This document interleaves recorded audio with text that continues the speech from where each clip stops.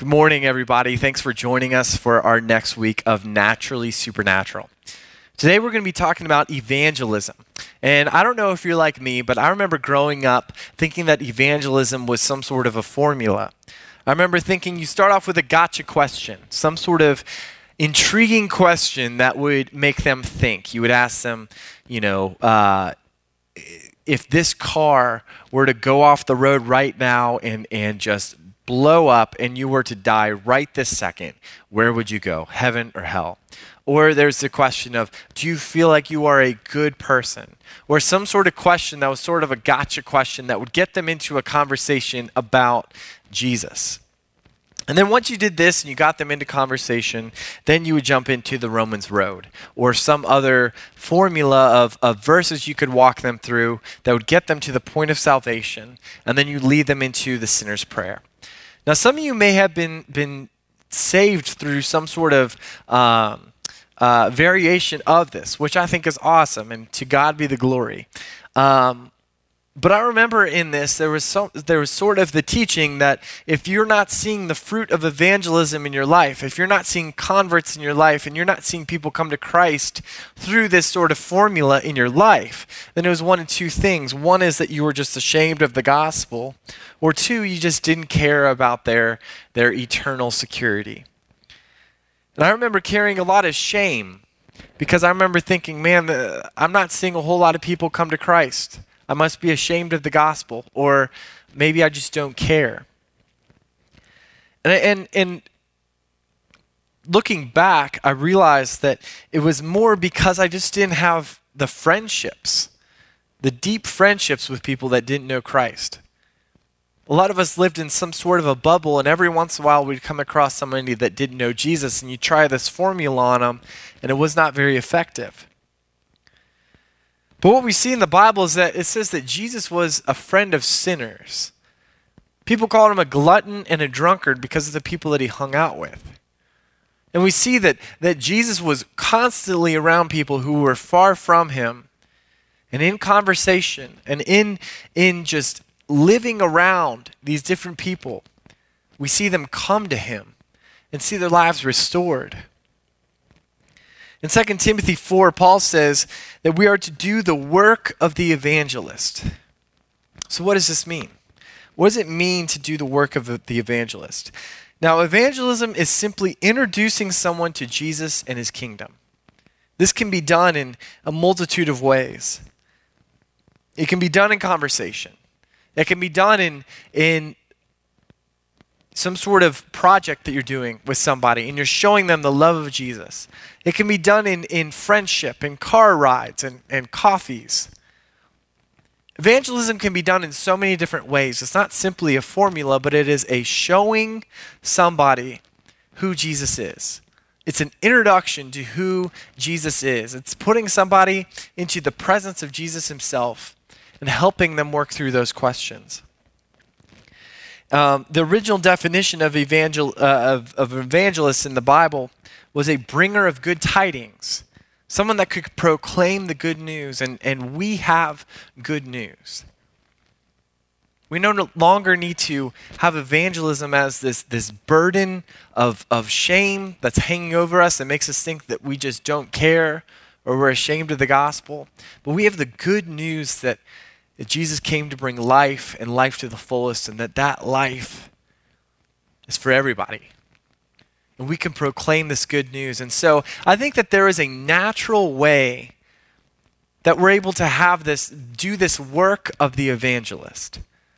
A way that's full of joy and excitement and passion and not shame and guilt. And so we have some good friends of ours, Hannah and Alex Absalom, who are going to be, we have a video of them that they did specifically for us, talking about evangelism and what you can do to do the work of an evangelist. So check this out. Hello, I'm Hannah Absalom. And I'm Alex Absalom. And we're coming to you all the way from Long Beach, California, although originally we are from England across the pond. Absolutely. And we've had the joy of getting to know many of your staff team over the past year or so, haven't we? We've loved the journey that we've been on with your staff team. So whether it's Greg or Josiah or Brody, lots of others, we love them. And it's just a shame we can't be with you in person, just seeing your faces, look back at us. That would have been lovely. So we want to jump in with a story today. So a little while ago, we were out going for a walk with our dog, and we often do a lot of walking in our neighbourhood where we're filming for you today, because that's our primary place of mission. And we ran into a neighbour a couple of doors up who we know quite well, and they were going off to Japan on a vacation because the wife in that family, she's got Japanese heritage, and but the husband was talking to us, and he said, I'm really worried. I've got this horrendous back pain, and it's been like this for weeks. I've not been able to sit down at work, and I've got to fly across the Pacific, and 2 weeks on a bus driving around Japan, and blah blah blah. Anyway, he's telling us all this. He's not a believer, and all the time he's telling us, I can hear the Spirit saying to me, are you going to pray for him? Are you going to pray for him? Are you going to pray for him? And I'm like, Lord, would you be quiet? I'm talking to my neighbour, And so I kind of plucked up the courage out in the street there on the sidewalk, and I go, Robin, would it be all right if I prayed for you? Because I think Jesus would like to make you better. And he looks at me and he goes, okay, that'd be great. So we just laid a hand on him. Hannah's there, the dog's there, I'm there, people around. And I just pray a really short 30-second prayer, like, Dear Jesus, thank you that you love Robin. Please make his back better so he can enjoy this trip. Amen. And he's like, great, thank you. Anyway, the next morning I turn on my phone, and the first thing I've got is an early morning text from Robin, and he's saying, Alex, my back is completely better. Thank you so much. So I texted back and said, that's awesome. God is so good. And he replies and said, yes, I needed reminding of that. Anyway, they go to Japan, away for a few weeks, come back. And he's desperate to see us. And when he sees us, the first thing he wants to tell us is that his back has been perfect all the way there, all the way around Japan, all the way back on the flight. He's so excited. And then about a month later, we were doing a party for neighbours. So we quite often do that. And he texted that day and said, I've got some family in town. Can I bring them? We go, yeah, of course. And I never forget this. So down in our front, just got a small front yard, just behind us. There's a couple of steps from the sidewalk up into our pathway. And I'm down there greeting some people, I see him coming with some family and some relatives. And I'm about to say, hey, how are you? Nice to meet you, to the extended family. And he interrupts me and he points at a guy who turns out to be his dad. And he looks at me and he's talking to his dad and says, and this is the man who healed my back. So, slightly, we'll ignore the theology at that point. But the point was, he was wanting to give glory to God, that God had moved and impacted him. And here's a situation where a man and a family who are not yet believers are being impacted by the naturally supernatural power of God. So this is what Jesus wants us to do, is just to, in a very organic, relational way, because at the end of the day, it's about relationships, whether it's our relationship with Jesus or our relationships with others, rather than any, Bible bashing or whatever. It's about relationships. Yeah. So Jesus tells us, so in Luke 9, 1-2, Jesus gave the disciples power and authority to drive out all demons, to cure diseases, and he sent them out to proclaim the kingdom of God and to heal the sick. And then this is what the disciples do. They go and do it. So in Mark 6, 12-13, they went out, preached that people should repent. They drove out many demons, anointed many sick people with oil, and healed them. And so basically, that sounds really, in some ways, complicated, and it's just the apostles or really, spiritual people who should do that. But we would argue we can all do that in a very, very simple, authentic, relational way. Just ask the Holy Spirit to empower us and go with us, and he'll open the doors, give us opportunities to do the simple things, which we'll come to specifics in a minute. It's interesting, in the Acts of the Apostles, there are at least 40 miraculous events that take place, and of the 40, 39 of them occur outside of church gatherings, church meetings. And so what we should take from that is that when we are seeking to be sharing our faith, you, as you think about your neighborhood or your place of work or your school or your extended network of relationships, as you seek to be representing Jesus there. And by the way, if you're not yet a believer, you're checking stuff out at Destiny, it's awesome. But you need to know this is part of the deal. If you choose to follow Jesus, you're expected to share your faith with others. And here's the thing, we don't do it in our own strength, but God sends the Spirit into us and he will empower us to share our faith. And as part of that, we're going to be healing the sick and bringing liberation and freedom to people in the strength that the Holy Spirit gives to us. Jesus offers us abundant life in all its fullness, and we get to experience that, but we want to share that with those people around us who may be struggling, suffering or whatever. And so we've got a 5-word phrase that we want to give to you today, which we have found to be the simplest, easiest, most effective way to do Naturally Supernatural mission. And those 5 words are, can I pray for you? So with can I pray for you, what happens is this. So let me put it like this. For many of you, you are going to be super competent, super well organized. You could organize tons of great stuff, and I bet it'll be a fantastic occasion. But the problem is, the more educated you get, the more competent you get, the easier it is to do things, and you wouldn't notice if the Holy Spirit showed up or not. And I think there's a danger. So obviously, yeah, pursue education, pursue competency. But at the same time, we need to do that while still having a deep dependency upon God. And this phrase that Hannah shared with you, can I pray for you, is one that we use because what it means is if we start from that place, we're straight away from the beginning leaning into God and into God's goodness. It's not about what I know or my cleverness or my skills. Instead, it's about, I might not know very much at all, but the point is I know someone who can deal with this situation. And basically, by praying with them in the moment, I mean, yes, sure, you can pray with them when you go home, but we want to encourage you to pray for them in the moment. Yes. Because by doing that, Yes. you are ushering them into the presence of God. Because Jesus says, where 2 or 3 are gathered in my name, there I am in the midst of them. So just by gathering, by coming together in his name and agreeing on something, he is going to come into the middle of them. Now, how many of your non-Christian friends are going to encounter Jesus in any other way?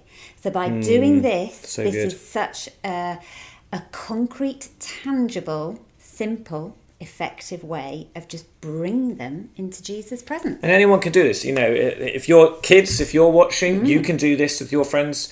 You don't need to know tons of theology. You don't need to be Bible answer man or woman. You simply get to live this out. So it might be a colleague is struggling with a dilemma at work, and yeah, you've got wisdom to offer, but you know, along the way you might be able to say, hey, I think God will want to give you wisdom for this. Can I pray that God would show you the way through this situation? It might be a family member or a friend or a neighbour, like Robin is sick and struggling. You say, hey, this may sound really crazy, but I believe that Jesus heals and he loves you so much. Would it be okay if I prayed for you right now for Jesus to heal you? There might be a demonic oppression over a house. We've had that happen to us a number of times. Neighbours who aren't believers say, we feel this thing, there's a presence in our house, we're getting nightmares. And so we get to say, well, can I pray for you? Can we, maybe go with them into the home and say, could we pray for this home, for God's presence and peace to come and to drive out the darkness? Just recently with all this crazy coronavirus stuff, we've had so many neighbours who are stressed or whatever, and I regularly walk with a couple of them. And on so many occasions, particularly in the last few weeks, I've had opportunities to pray for them because they are stressed. One stressed with finances, another stressed about a move. And I just say, hey, let's just pray for a minute. I just want to bring you before the Father now, or, I believe God he is the provider or whatever he is the answer to everything and anything. And so... Yeah. So I think we need to live like this. We need to seize these moments and to speak God's goodness, whether it's a dilemma or whether it's a positive thing, like got a promotion or you got a new baby. Well, can I pray for you that God would bless you or bless this new life? So many ways you can do this, and it's so simple, but it takes the pressure off you to know everything. Instead, it puts the pressure onto God, and God loves those sorts of moments. But people feel loved and valued in the moment as well. Yeah. And 2 quick things to wrap up. We also want to remind you of share with you 2 principles that we find help us in this situation. And these are principles that we've kind of discovered but we allow it to guide us. And the first one is... Non-Christian friends love the fact that you're a spiritual person. They may think you're a little bit crazy, but they love this kind of crazy because they've got no one else who is going to pray for them right there and then. So allow your friends who are not yet believers, to see that you're spiritual. Don't hide it away. The second principle is that we should treat our non-Christian friends the same way we treat our Christian friends. In other words, be authentic. So if, say, I was with you in person and Josiah walks in and he goes, "Oh, I'm feeling really unwell today." What I would do as a believer is I would say, "Hey, mate, can I just pray for you?" Mate, of course, you have to say, because that's what Jesus says. But I say, "Hey, mate, can I pray for you that you feel a whole lot better today?" And you perhaps lay a hand on him, pray for healing. Well, I should do the same with my non-Christian friends. And what's interesting is we have found our friends who might be miles away from church are really open to that sort of thing. So treat your non-Christian friends the same way you treat your Christian friends. Live a holistic, authentic, joined up life. So I think it's just being aware of where you've been sent to. Jesus sent you somewhere. It's not random that you're in your neighbourhood or in your workplace. Jesus has sent you there and put you there for a purpose. And so it's being you're being intentionally present amongst those people, listening, loving, serving, being intentionally present. And so as we wrap up this bit, two things we want to leave you with is, number one, be intentionally present, like you've just shared. And secondly, grab those moments where you can ask, you can pray, "Can I pray for you?" I hope this video was encouraging to you so that you can see that there are some practical, amazing steps that you can take to be an evangelist, to share that amazing news of Jesus in the way that you live your life. So I just want to encourage you with some things as to what it takes to truly live this life of evangelism in a naturally supernatural way. One is that it takes us taking offense. Now don't misunderstand me here. I'm not saying that we take offense, meaning that we get offended by everything. And I'm not saying that we take defense, meaning that we just have to defend ourselves all the time. I'm saying the opposite. We take offense, meaning that we go to where people are. We go to where people are. We shift our lives to be around people that don't know Jesus, and we simply do it with the motivation of love. We don't do it with a motivation of to get them to believe a certain thing. It is simply to say, I'm going to be around these people with the love of Jesus and love them the way that Jesus will and bless them the way that Jesus will and hopefully introduce them to an amazing, loving God. We don't sit back. We go. I remember one time when my football team had these booster cards that we had to sell. And I remember our station that we had to go to was the Rite Aid, which was the worst place ever. Nobody wants to buy these discount cards when they're going in to get their prescription on a Saturday morning. And so what I realized is that right behind the Rite Aid was the farmer's market. And that's where everybody was. And so we kind of abandoned our post and went to the farmer's market and just sold these things like crazy because that's where the people were. That's where the people were that would be interested in these discount cards. And I believe that when it comes to the gospel and it comes to the news of Jesus, we need to go. We're called to go to where people are. And so if you have been living a sheltered, bubbled life, you probably need to think, okay, what do I need to shift in my life to be around more people that don't believe what I believe? The second thing is that it takes time. It takes time. We used to have somewhat of a model that was an event-driven, sort of crusade model, if you will, where we just get a bunch of people in a stadium and there's the message of Jesus and a whole bunch of people get saved. And I think that there was a time and a place for that, and it was extremely effective. There were tons of people that came to Christ because of that. But I believe that we now live in a more cynical world where people aren't going to show up to something just because. I think that what we need to embrace now is a missional model where we are living on mission, the mission that Jesus has put in our hearts, and the mission that Jesus wants to restore the entire world and bring it back to that perfection of love. And the missional model is to say, hey, join me on this mission. And as we do that, people will come to Jesus as they experience the love of Jesus. Which brings me to my next one. It takes experiencing. It takes experiencing. People need to experience the love of Jesus. Ephesians 3:19, it says this: may you experience the love of Christ, though it is too great to fully understand. Then you will be made complete with all the fullness of life and power that comes from God. You see, it's saying that the love of Jesus is not just something to be thought about or debated, but to experience. And so true evangelism, I believe, creates these environments for people to experience the love of Jesus and the blessing and the love that he has for their lives. It says here that the love of Christ surpasses knowledge, meaning that true evangelism isn't just having enough talking points or enough clever questions or even enough, even the superb ability to communicate with our words. I believe that it takes an ability to show somebody the love of Jesus in a way that can be experienced and felt.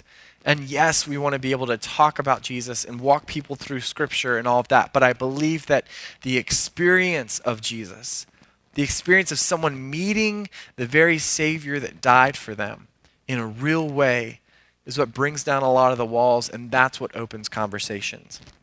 And so we're going to show you guys another video that Alex and Hannah Absalom did to kind of talk through some different stories of this sort of life evangelism. So check this out.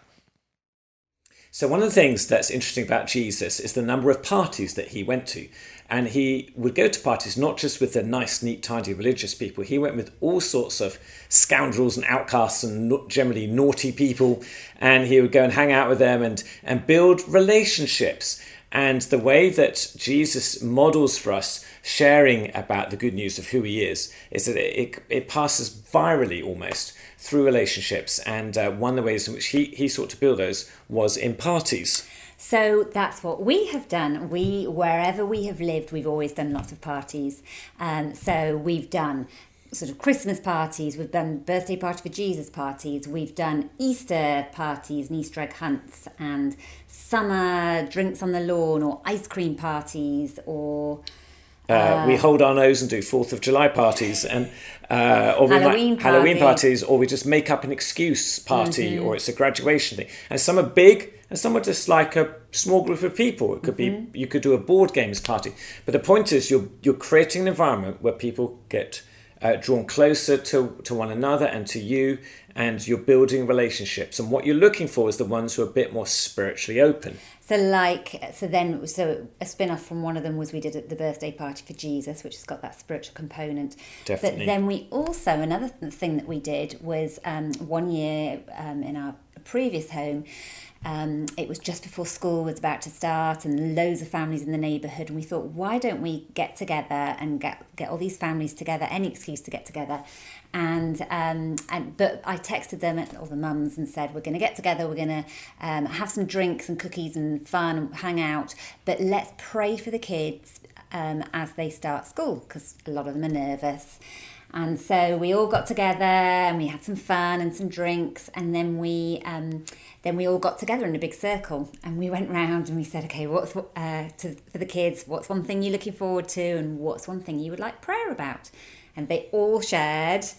And they're saying things like, that I can remember my locker number, or I'll have someone sit next to on the bus or at lunch, and all the mums are crying and everything else. But they showed us very real things. There was a couple of teachers there, and they shared some stuff. And then we said, hey, who'd like to pray? Didn't we? Do you remember that? So we just basically said, okay, let's just have a couple of minutes, and just anybody who wants to pray, anybody who feels led, just pray. And so it was amazing. Loads of people prayed. Loads. The majority of people prayed. And most of them weren't church. So a lot of people we were shocked that they even would pray a prayer out loud. Yeah. But I think it was just this sense of goodwill. They wanted the best for their children and their neighbours' children. And so it was great, and everybody was so positive, and got lots of texts afterwards saying that was really good. Let's do something. Let's do something else. In actual fact, I think that was the springboard for launching our missional community in that neighbourhood. But that was an excellent. Yeah, and out of that, so we formed this home church type experience where there were 7, 8 different households on a regular basis, all bar one. Were not believers when they started, and many came to faith during the next few years. But I think what we're trying to communicate to you is it's this mixture of being highly relational and then doing things where we allow the power of God's Spirit to come. Because when people invited into that place of prayer, to give that example, they would experience something of God's presence and God's love and God's goodness and God's provision, and they'll start to see prayers being answered, and little Johnny does get someone nice to sit next to on the bus and so on. God loves the challenge of answering his prayers. He really enjoys that, and he'll do it in creative ways.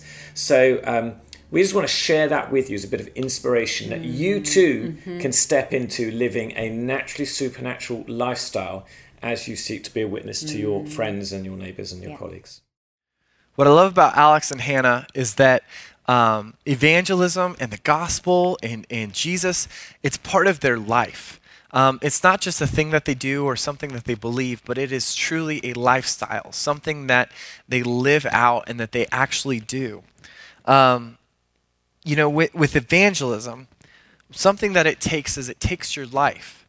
And this isn't like a guilt trip to say, you're not devoted enough, you're not passionate enough. What this is it should be something that's exciting, because you no longer have to think, oh man, do I need to check that box of have I shared my faith with enough people? But it's this thought of you can formulate your entire life around what you're passionate about, what Jesus has put in your heart, the people he's put on your heart, and you can live out this life to where every single day you're living out evangelism simply because of the people you're around and the environments that you create. 1 Peter 3:15 says, be prepared to give an answer for the hope that is within you. So this means that, we need to be living our lives in such a way and so devoted to Jesus in such a way that it creates this hope that we don't have to come up to somebody and say, hey, let me tell you about the hope that's in me. It's saying, be prepared to give an answer for the hope that's in you. Meaning that you live a life that raises questions. That you have dinner with somebody so many times and they experience such a hope in you that they ask a question and they say, can you tell me about that hope that's in you? It takes our lives. With my son, Redding, he's almost 1 year old, which is just crazy. But Amber and I it really opened our eyes to Redding and what we want him to experience when it comes to Jesus and the gospel.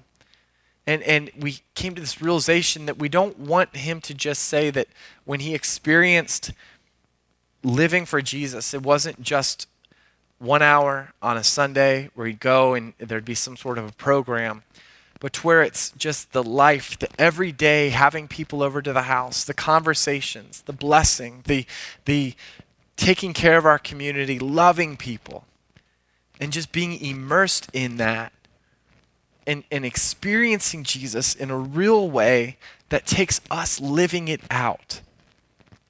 And then the last thing when it comes to this evangelism is it's going to take creativity and innovation. Creativity and innovation. I think that this is perfectly teed up for us right now as far as where we are as a country. We're slowly going back to where things were as far as groups of people coming together. And so with this, I believe people are craving community. They want so bad to just be around people, to have conversations, to get into the very environments that are so rich in evangelism. And so I think we need to be prepared for that. So that's one, is that people are craving that community. 2 is that I believe that this will help us not just go back to the way things were as a church. I don't want it to be where people just say, well, I'll just wait until we can all be back together in the building. I think that God is calling some of you to create some evangelistic environments where you say, hey, why don't you come over to my house? And you get a few families together and you say, hey, I would love for us to have some conversations around, a message, or I would love for us just to get together and have a meal and just talk. And I believe that we can move towards this sort of evangelism because people are craving that sort of community. And so I want you to think about all this stuff that you've heard today. What is God calling you to in regards to evangelism? Who do you need to say, hey, how can I pray for you? Who do you need who's on your mind that you need to start praying for right now? That you want to have, once you're able to, you can have them over for some coffee, for a drink, to sit and just eat and share life. What's God calling you to? Because this life of evangelism, it's for you. You can live this out in an amazing, passionate, exciting way. And I'm excited to see the stories that come out of us doing the work of the evangelist in a way that proclaims good news and spreads the love of Jesus for our community. So let's pray. Dear Jesus, God, thank you so much that you come to give us life and life to the fullest. Jesus, I pray for the person out there that they may feel a little fearful. They may feel a little hesitant to know that you have created them. You've made them specifically to spread your good news and to spread your love. I pray that they would accept that challenge today. Lord, I pray that we would live lives filled with joy and passion for what you've done for us, God, and that we would experience you in a way that's so real that anytime we talk about you, it's genuine. It's not a formula, but it's an overflow of what you're doing in our lives. Jesus, I thank you for this church and how much you love us. In your name I pray, amen.